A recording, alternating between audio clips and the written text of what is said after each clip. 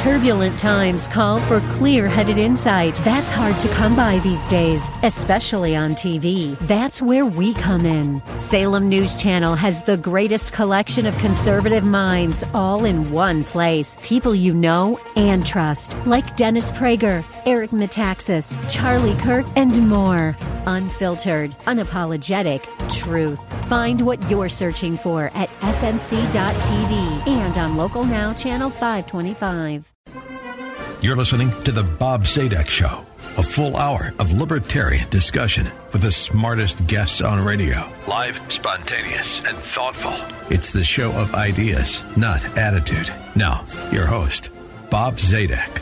Hello, everyone. This is Bob Zadek, welcoming you to the country's longest-running libertarian broadcast, available 8 a.m. Pacific, Sunday mornings on selected AM stations and streamed nationally at that time through 8:60 a.m. The Answer. A decade of prior shows are on the Bob Zadek Show podcast, and bobzadek.com has related source material, book lists, and other podcasts of interest. We offer in-depth and focused content on social, political, and economic issues, always with the ideal guest, accessible and entertaining. In short, ideas, not attitude. Today's show embodies that standard. To paraphrase a scary old public service announcement I used to hear on television, remember television, and even on radio, it was, quote, "It's 10 p.m. Do you know where your children are?" To modernize that public service quote, the 21st century local governments, particularly their police departments, could boast right now, whatever time it is, we know where you are. Unfortunately, that's probably the case. Today's guest, Jonathan Hofer, is a research associate at the Independent Institute based in Oakland, California. He has studied privacy law, local law governance, and the impact of emerging technologies on civil liberties, and what an impact that is.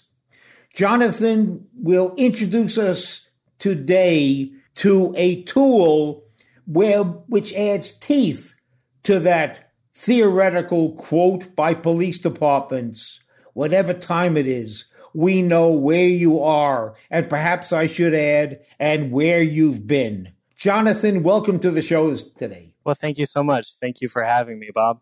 So, Jonathan, is it an exaggeration for me to frighten our audience into believing that local governments around the country, and I should add, California once again is blazing the way, but this is true nationwide. This is not solely a California problem. It is absolutely a national problem. Is it an exaggeration to say that local governments generally always know where we are? And if that's true, how do they learn that? Yeah, I think we have a lot of reason to be concerned. And, it's kind of interesting post Edward Snowden leaks. I think a lot of attention in the context of government mass surveillance, we usually think of things like the CIA and NSA, but in reality, in terms of numbers, the most prolific tool of mass surveillance today are automated license plate readers.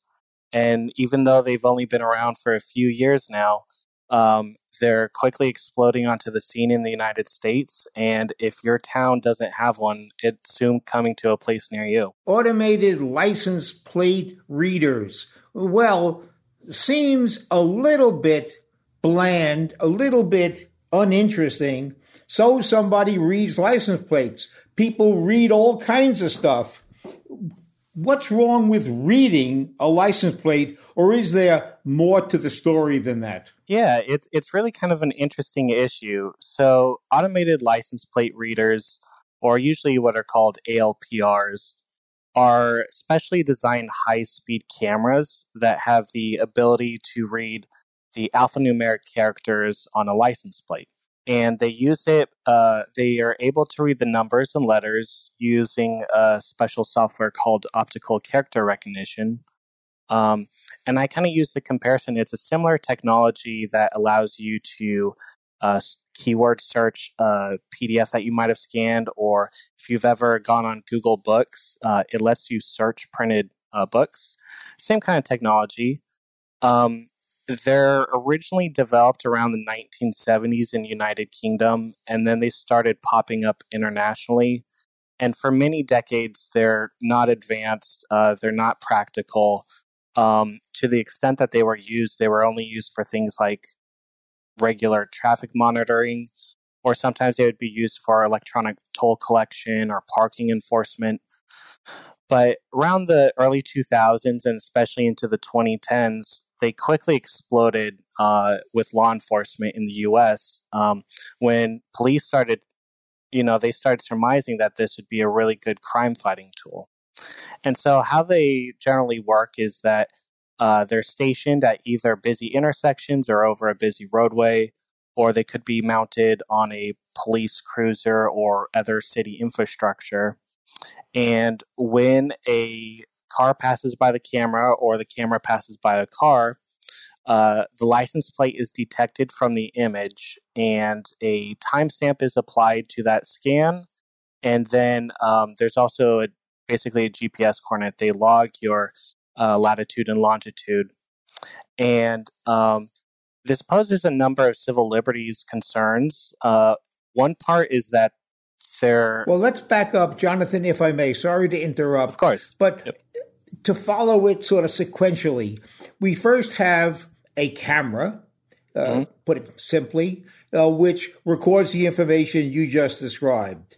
Now, tell us, so now we have a bit of data stored electronically, digitally. Yep. Now, so far, so good. We just have data, rather benign.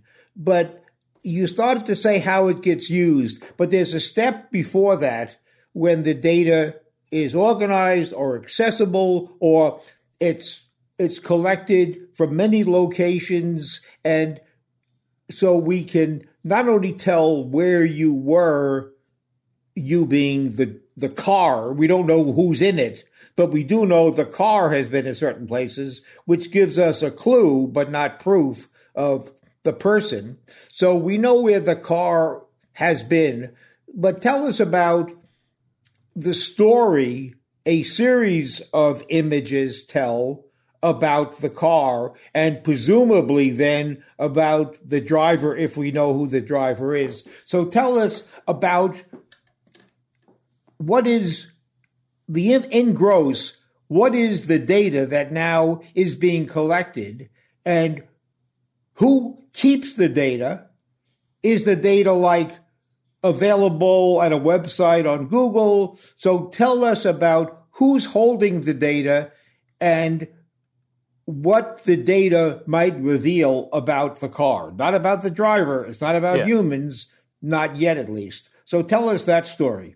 Yeah, I'll actually say it could be the bleak reality that it is the driver and humans, because usually these cameras try and take at least 6 pictures of an individual car, and that's per manufacturer's recommendation, just to make sure the license plate is legible. So that can include the occupants of the car being photographed.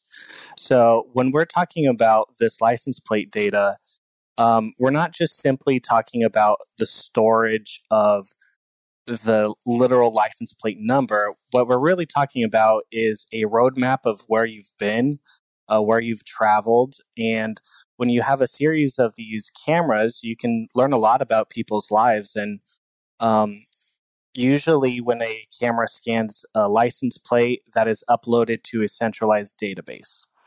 Now, it varies by jurisdiction to jurisdiction who has access and who retains this data. There's usually 3 kind of types of data storage arrangements. It could be an individual department stores their own data. For example, maybe your local police department or the California Highway Patrol. It could be a private third party. So, for example, in Northern California, there's this company called Vigilant Solutions. They get their own records and then they make it available to state and federal agencies. For a fee. For a fee, of course. Don't forget that part. Yeah, and then there's also intelligence sharing bodies. So usually these are organized under the banner of the Department of Homeland Security. They kind of pop up post 9/11 as counterterrorism centers. They're usually what are referred to as fusion centers, and what they do is they aggregate data from multiple sources, and then they also make that available to other agencies, other states, both federal and local. Um, so the big concern in terms of just general civil liberties is that when I have your travel records, and I should remind the audience that this isn't just like we're randomly spotting a license plate. In the case of Los Angeles, for example, they're retaining this data for upwards of 5 years. And if I have your travel data for 5 years, I really have an intimate picture of who you are. I know where you work. I know where you live.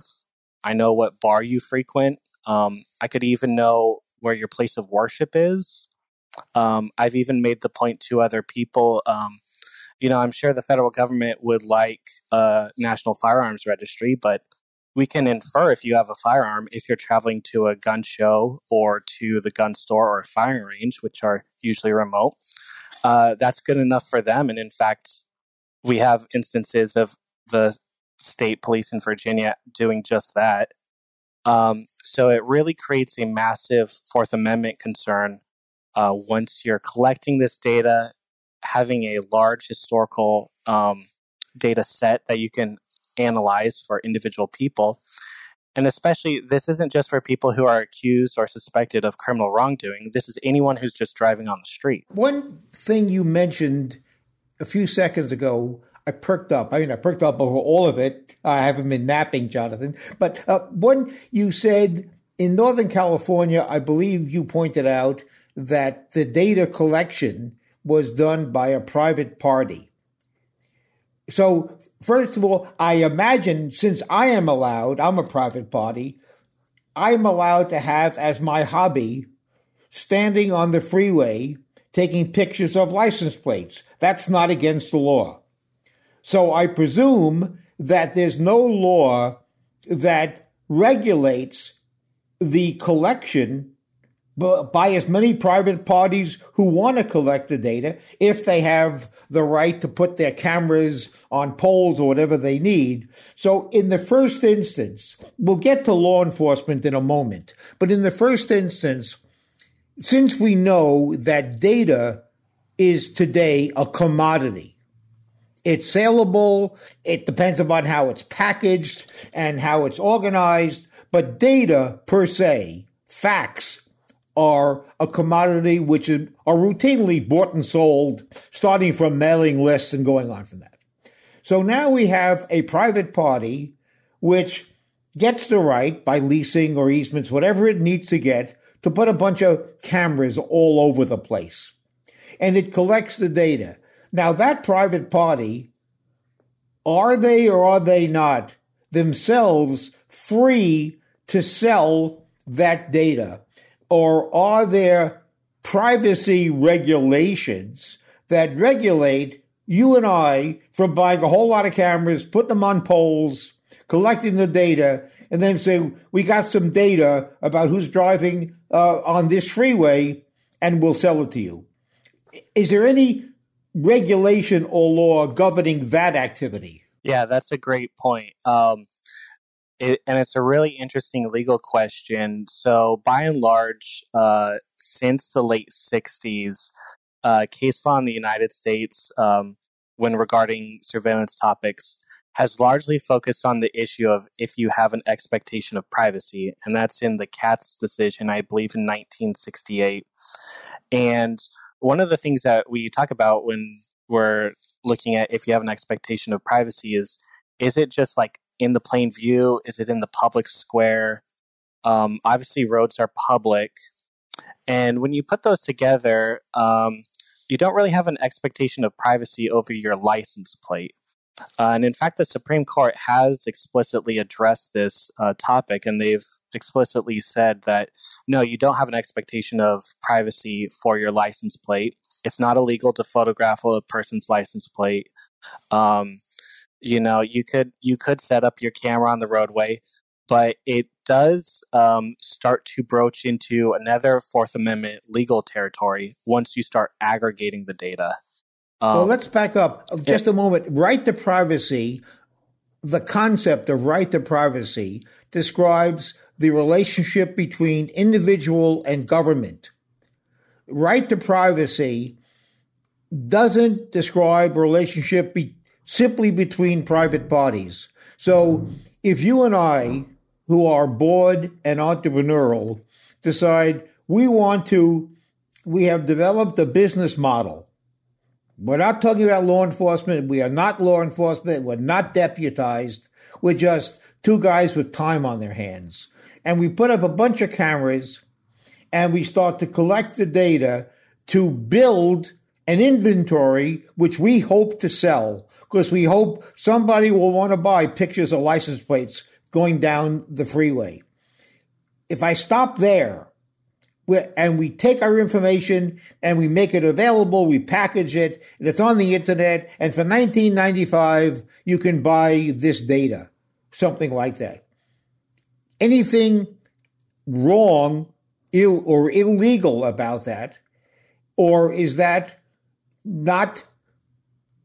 does that not implicate the right to privacy you referred to a few moments ago?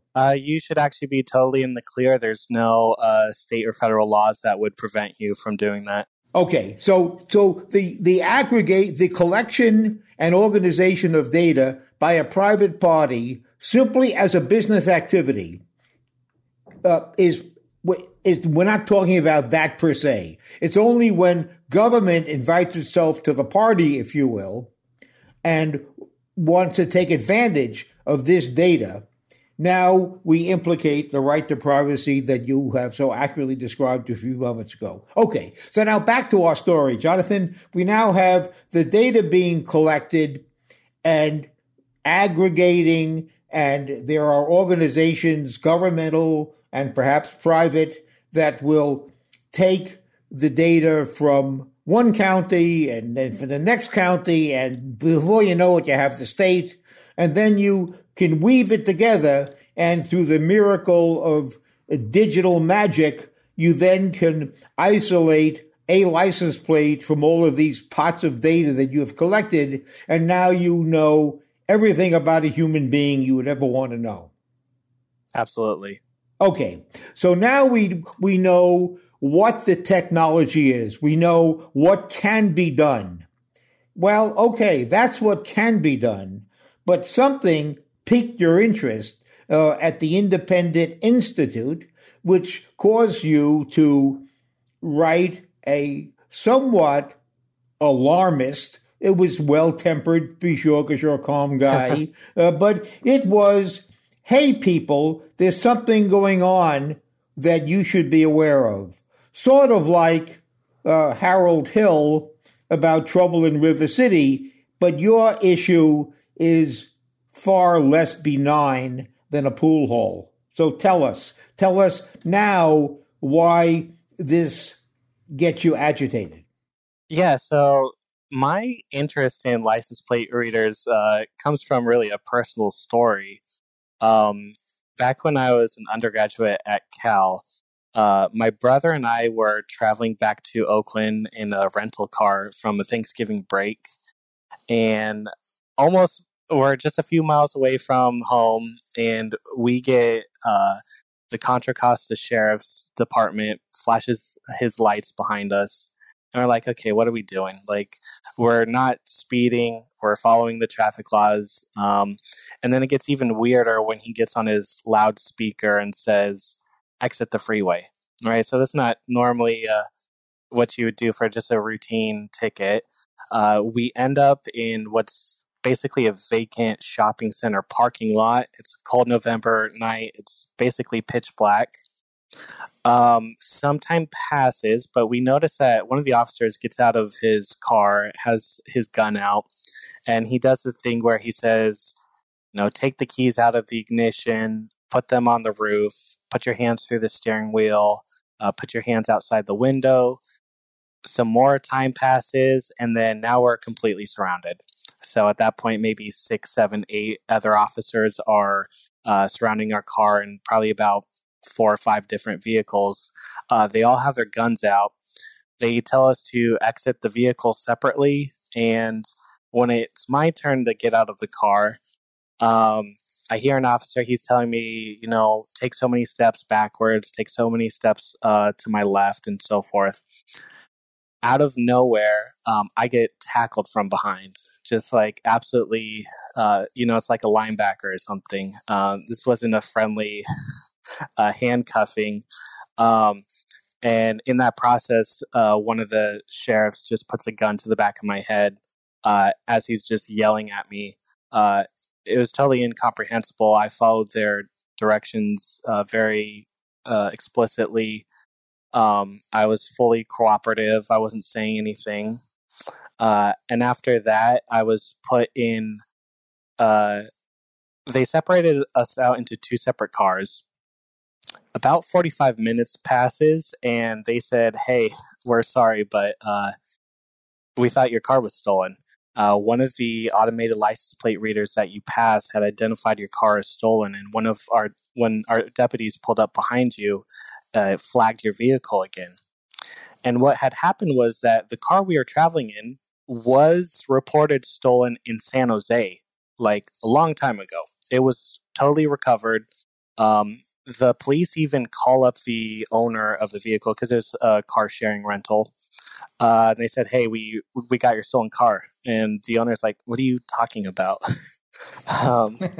And what had happened is the San Jose PD never updated the stolen car registry. And so the Contra Costa sheriff, acting upon outdated information, turned our traffic stop into a high-risk felony stop, which is usually police procedure to handle ALPR flags like this. So I think my situation was that this could really happen to anyone, and I kind of looked and saw if this had happened to other people. Sure enough, this has happened all over the nation. Just a year or two prior to my case, a woman in San Francisco, she had just settled with San Francisco PD over a similar stop where they pulled her out at gunpoint. They even had her guns on her after they handcuffed her. And they alleged she was a car thief. But her burgundy Lexus wasn't the gray GMC truck they were looking for. They didn't even check the make and model. But there's a real serious risk when relying on this inaccurate technology. And sometimes it's just a failure on the camera's parts, but sometimes it's also just a failure of accurately maintaining the data. But, this is commonly pulled data. So many departments are contributing to these databases, and one error on the part of a single party really magnifies. So there's a risk of error. Now, of course, if an individual or a listener to our discussion was less sensitive to violations of personal freedom, violations of a right to privacy, perhaps, if that's the implication, isn't a response? Well, of course, in every aspect of life, sometimes there are mistakes that are made. In fact, police often, well, sometimes, maybe, hope not often, they arrest the wrong person. And they discover the error, and they do the best they can to apologize, and whatever they do when they arrest the wrong person. And that's not an argument that police shouldn't arrest people. That's an argument people should be more careful, or that people who are victimized, perhaps, should be compensated, or not. Of course, if it's compensated, then it means all other taxpayers who had nothing wrong with the wrongful arrest have to pay. Well, that's part of society. That can be absorbed by society. So are you making the argument that there is something inherently evil, or at least anti-civil liberties, about the technology and the process? Or are you making an argument that, okay, there is lots of good that comes from it. Recovering a stolen car is good. Finding somebody who's on the lam is good. That's good for all of us. We are safer. And therefore, the technology does a lot of good, so let's focus on the bad and mitigate it. So what exactly is the headline of the message you wish the audience to have when they come into contact with or read about or are voting for funds for automatic license plate readers? Yeah, great point. Broadly, I would say that I'm optimistic that given sufficient safeguards, ALPRs could be used to help law enforcement address crime.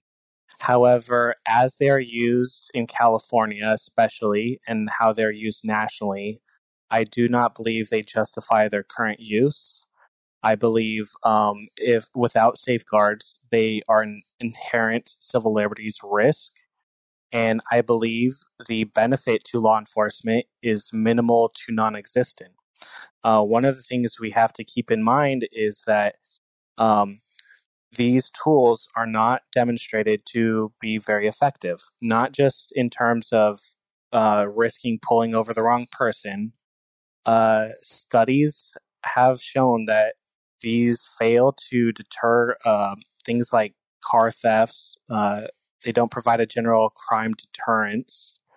I did a study it was the Piedmont PD, which is a small city surrounded by Oakland. I did a study of their cameras because they kept basically the most complete data in the nation as far as I'm aware of. Their ALPR scans don't correlate even with stolen vehicle recoveries. It doesn't correlate with investigative leads, which is kind of investigative leads could include things like identifying a suspect, locating a witness, spotting a stolen vehicle. They literally don't help with that. So I'm not saying that it's time to completely write these off, but as of right now, we need to do it right or not do it at all. And right now, we're not doing it right. Now, the technology is most useful, if at all, in locating stolen vehicles, in finding criminals or suspected criminals who are escaping, and they're escaping by car.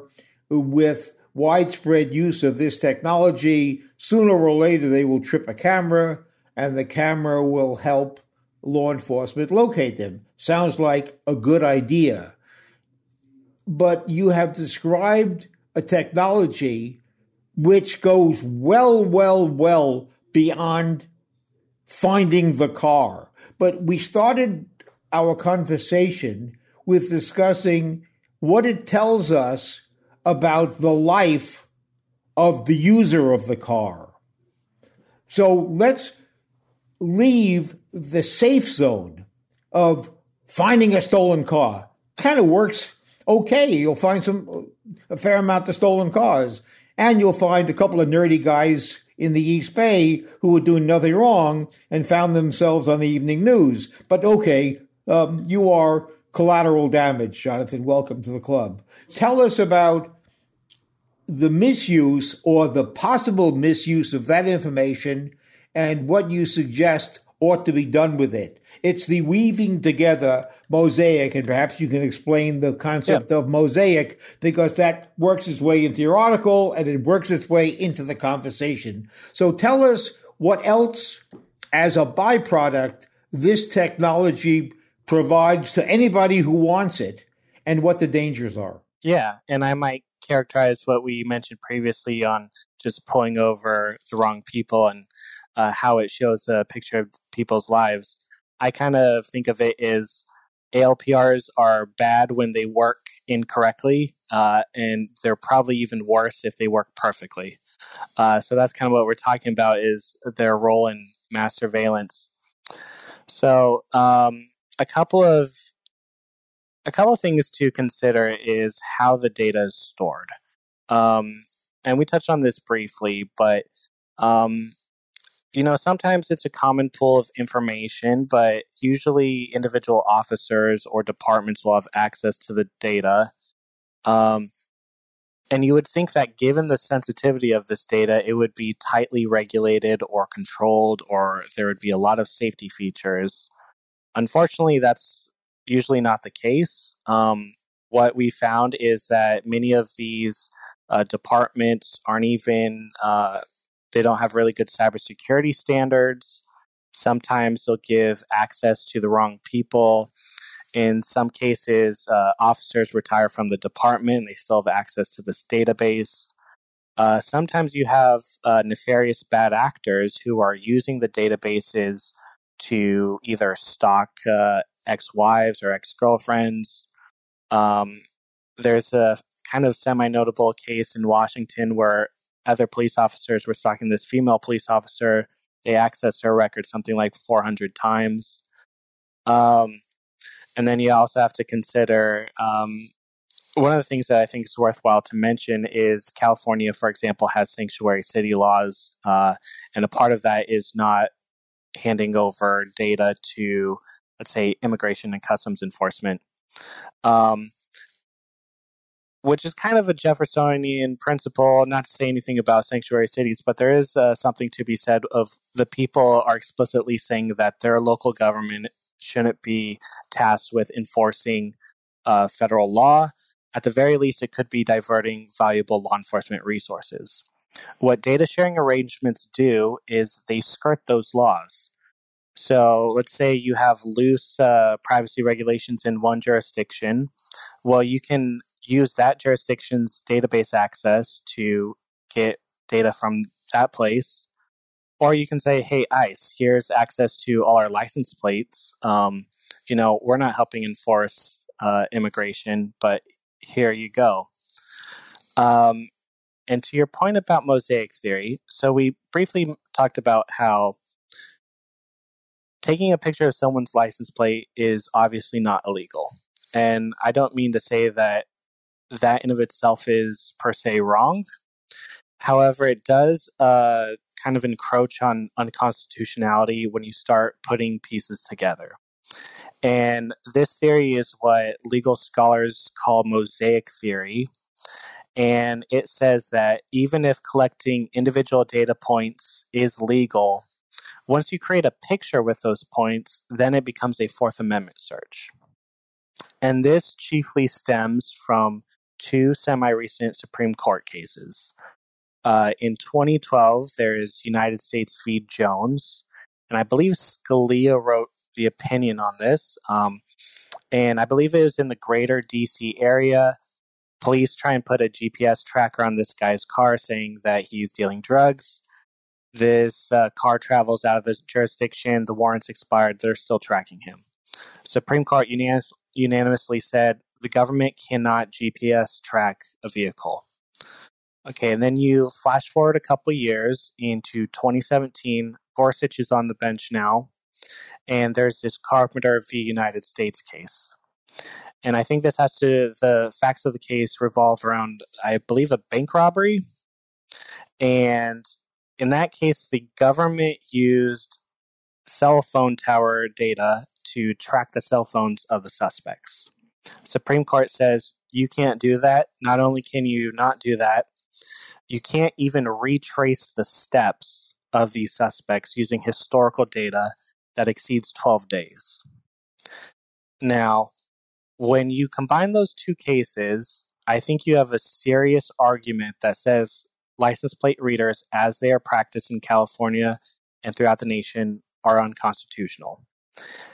ALPR location data is not technically GPS. It's not using a satellite.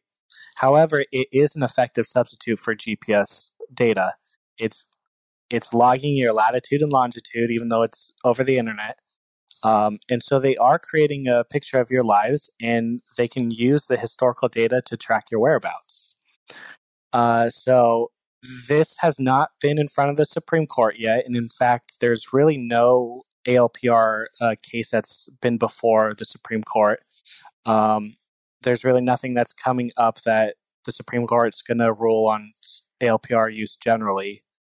However, in lower states, they have endorsed this mosaic theory. The most recent one that I'm aware of, I think, is Commonwealth v. McCarthy, and that's the Massachusetts State Supreme Court. And a woman was spotted, I believe, crossing a bridge where there was an ALPR over there. And there's another one in the Texas, maybe Court of Appeals.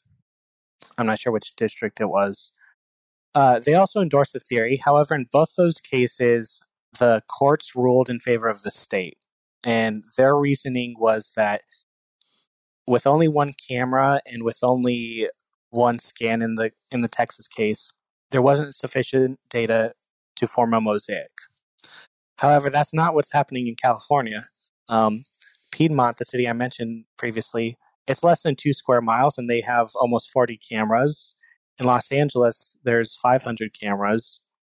These litter the streets. They're scanning your car more than once. Some guy in San Leandro did a public records request on his car. It was scanned, like 100 times.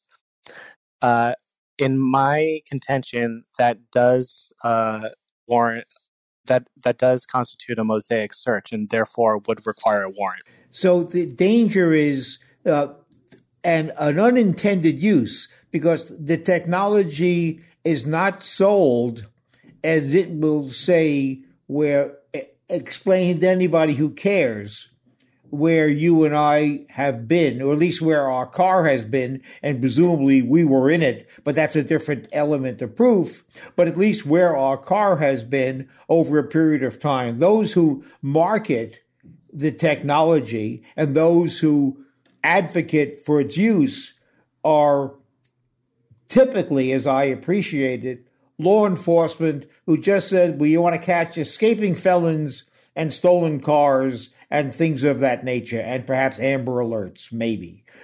They don't sell it as we'll build the hidden story of Jonathan Hofer, so that you have no secrets, Jonathan, at least not anymore. So I guess that's a byproduct. That's what I said earlier. That's, hey, we have the data. How else can we use it?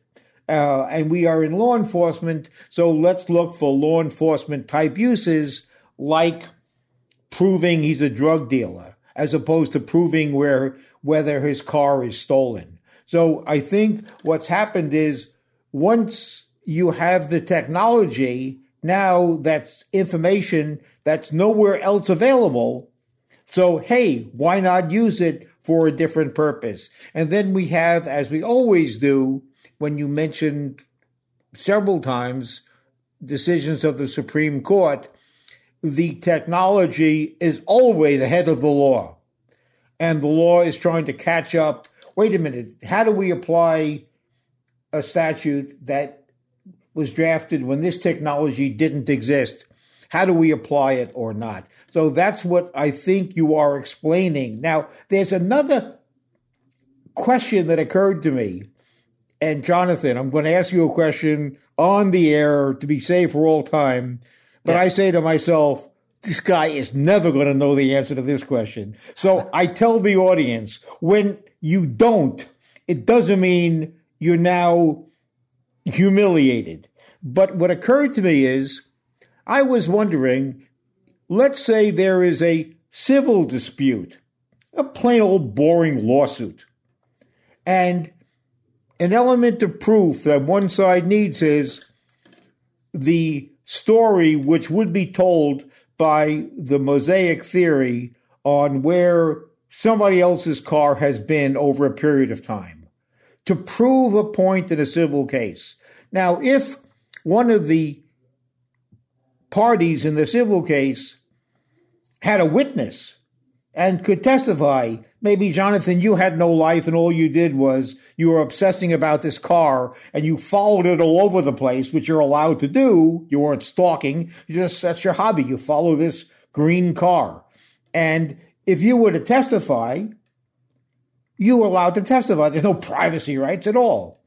Now, take the same need to prove, and the litigant contacts the private company that maintains these cameras and says, hey, we understand you got these cameras all around town.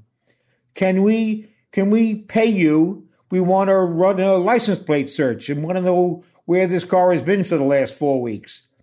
There's nothing wrong with that. That doesn't offend you, or does it? Well, that's a great point. So that actually has come up in a court case, interestingly enough. So the argument was, and this was from a company that aggregates data and leases it or rents out access to police. And they said, we have a First Amendment right to this data. And they asked the question, since license plates aren't public, what's the difference between us and a newspaper? Because a newspaper just, they use their eyeballs, they observe the facts, they record it and publish it. What's the difference? I think that's a very important argument to address. Unfortunately, there's no court case where this is butted up against mosaic theory. And I would hold that, private people and companies do have a right to store this data. However, it does become concerning once the government is using this as effectively mass surveillance. So, yeah, that's a great point. So if none of the data was collected by government, was all collected by private parties, and maybe each county franchised it out to one license plate reader collection company. But now we have the data lawfully being collected, because you told me that's allowed, by private parties. And now it's like cell phone records collected by Verizon, and the police need a warrant to get that cell phone data from Verizon, and they get the warrant if they can satisfy a judge they're entitled to it. Would that system, putting aside possibility of abuse, there's always abuse, is your concern materially satisfied if we simply said law enforcement could never be the collector? I don't necessarily have a problem with law enforcement collecting their own scans. And I would say that law enforcement requiring a warrant to get it from third parties, I think, would be eons ahead of where we are now.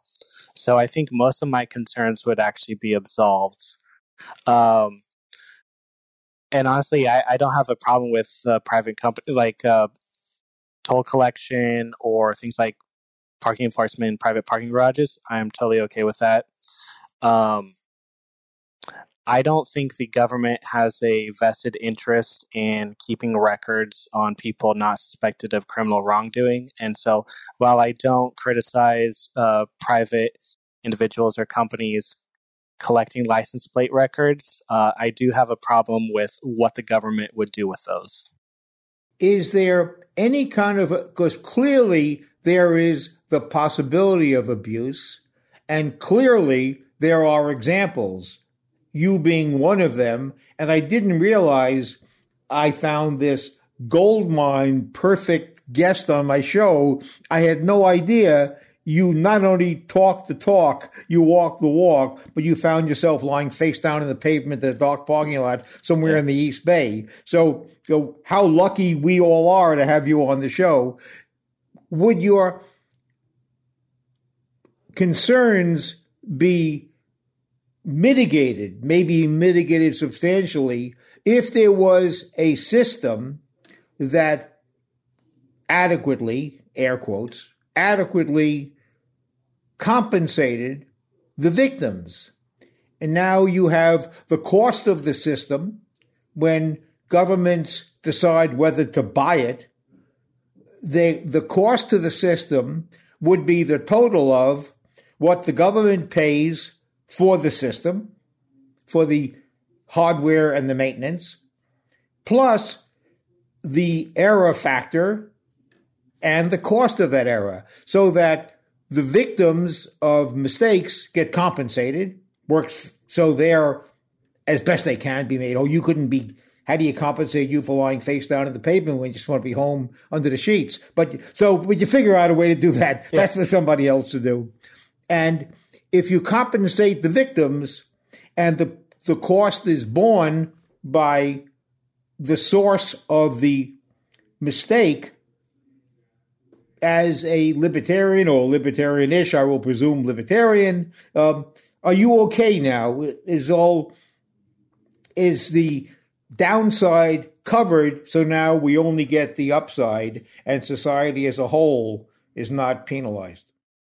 Yeah, I mean, in that case, we really want to make sure that the benefits of the technology outweigh all possible costs. So not just, lawsuits, but also any maintenance and other errors this cause. I don't want to fleece the taxpayers with the burden of law enforcement incorrectly pulling over people. However, I do think it's prudent that cities that do operate ALPRs, they carve out some remedy for the people they've wronged. San Francisco has done this in their license plate reader policy. They've carved out a private right of action. They say, if our surveillance equipment injured you, you have the right to sue us if we don't make it better. I think that is important to do. Maybe a broader, thing would, that also brings up the issue of do police have malpractice insurance? Do they have a stockpile of this that they can pay out lawsuits? That brings up a lot of other issues. We're getting into qualified immunity, aren't we? Yeah. So okay. Regretfully, I would love to do it. That's a whole other show, a show that I have done and will do more of. Now, as we start to run out of time, one last thought, Jonathan, briefly. This conversation could just as well be on facial recognition. Absolutely. We have CCR cameras all over the place. The UK has gazillion of them. Not only do we know where cars are, we know where your face has been, and presumably you're attached to it. So therefore we know where you are. Is how much of what we have discussed today apply with equal force to facial recognition, and is one more sinister than the other? We only have about a minute or two, Jonathan. Yeah, I'll be quick. Yes, the issues are very similar. In fact, they're used similarly tactically by police. They have the same data collection problems, the same tracing someone's steps problems. I think the bigger concern is actually license plate readers, just based on their number. Facial recognition's kind of far and few between, and a lot of cities have outright banned facial recognition, like Seattle, Portland, San Francisco, a few others on the East Coast. Most cities have not banned license plate readers. They're used everywhere. Jonathan, on the subject of facial recognition, now, I can't figure out whether it's easier to change your face so the cameras don't get you, or your license plate. I don't know which is harder. But putting that issue aside, what is the future? We now have, of course, where we are with facial recognition and with license plate readers. What's the next step in that technology? Just so nobody goes to bed tonight feeling private. Yeah, one of my big fears is that the United States will quickly adopt a lot of the tactics and strategies that the CCP uses to control its Uyghur population.